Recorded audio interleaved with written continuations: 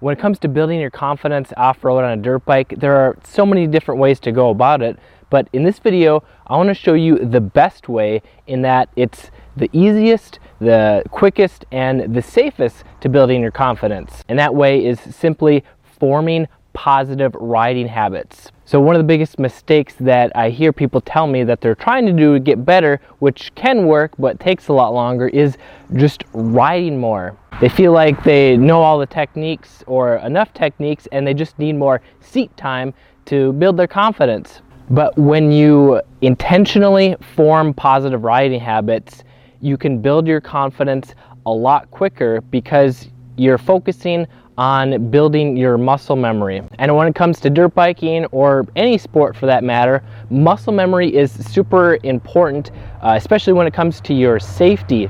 For example, when you're riding a trail that maybe is new to you and you're coming up to a corner, you don't know what's around that tight corner. Maybe you have to go around trees and you find out that you're going too fast to go around that corner. What you end up doing is either going off the course, maybe the trail, maybe hit a tree, or you try and slam on the brakes. And when you haven't formed a positive braking habit, then you're just gonna resort to what you know how to do because you don't have time to think. So when you come around that corner, you need to quickly stop. You're just gonna slam on the brakes, and what this does, you're going to lock up the tires and you're probably going to slide out, and this could cause you to get hurt. It could break your bike, and we don't want that to happen. And when you intentionally go out and practice positive riding habits, you can build up that muscle memory in much less time rather than going out and riding for the weekend. So just to compare the two, it might take a couple hours to load up your truck or trailer, and then you got to drive an hour or 2 or 4 hours to get to the trail. You ride for a couple hours, and then to get back, it's an all-day thing, or maybe even all weekend, just to get a couple hours of riding in. And you might have gotten a little bit more confident, but if you're not intentional about your riding, you're just kind of riding for fun and hoping that seat time will give you more experience and confidence. But when you're only doing that once or twice a month, you're not going to be building up that muscle memory so that when you go out and do it again 2 weeks or a month later, you're basically going to have to retrain yourself to learn those techniques and that muscle memory. Whereas when you spend intentional time, short periods of time, you can build that muscle memory, which will give you much more control in much less time.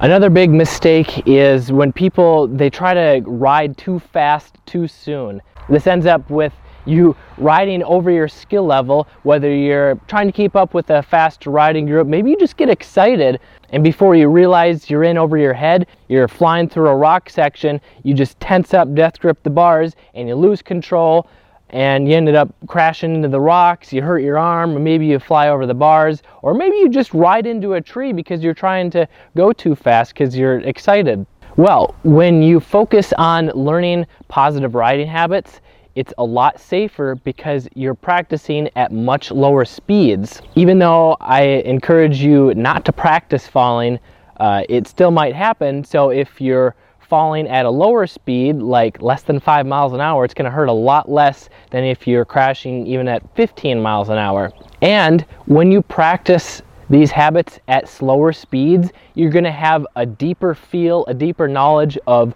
what your bike is actually doing underneath you. And it actually takes more balance and more control to have your bike get traction at lower speeds. So when you understand and feel through the throttle, the clutch, and the brakes how much you can use, how much you can apply to stay in control and stay in balance without falling over at lower speeds, this will give you even more control once you start to pick up your speed. And the third reason why forming positive riding habits is the best way to go is because most of it can be done in your backyard, even if it's small or medium size. You see, if you focus on just going out to the trails, you need to spend all that time loading up, going to the trails, riding, and you might get a little bit better. But when you spend 5 minutes, 10 minutes, 15 minutes, a few times a week right in your backyard, you can spend a lot less time, but increase your confidence a lot faster because you're actually building up that muscle memory. You could see huge improvements in a matter of a week, or if you're a newer rider, you can see improvements in a day or two after focusing on certain habits. So for example, one of my students, Zoe, she came to me and she was basically afraid to do everything on a dirt bike. She has a KLX 140 and she just felt afraid because the bike was heavy. She wasn't even confident turning around her dirt bike. But after going through what she learned from me, just after the first day of practicing what she learned, she said she already had way more confidence riding. You might be thinking, well, this sounds great, Kelly, but how do you know if you actually need to form these positive riding habits? Well, I'm glad you asked, because in my next video, I'm going to show you the top signs and symptoms that you have bad riding habits and you could use some improvement. You can check that video out here when it comes out. I'd like to know what you think. Does this sound interesting to you? Let me know in the comments below. This is Kelly Fager from Motocross Hideout. Learn more, ride more, so that you can stay safe and have fun for many years to come.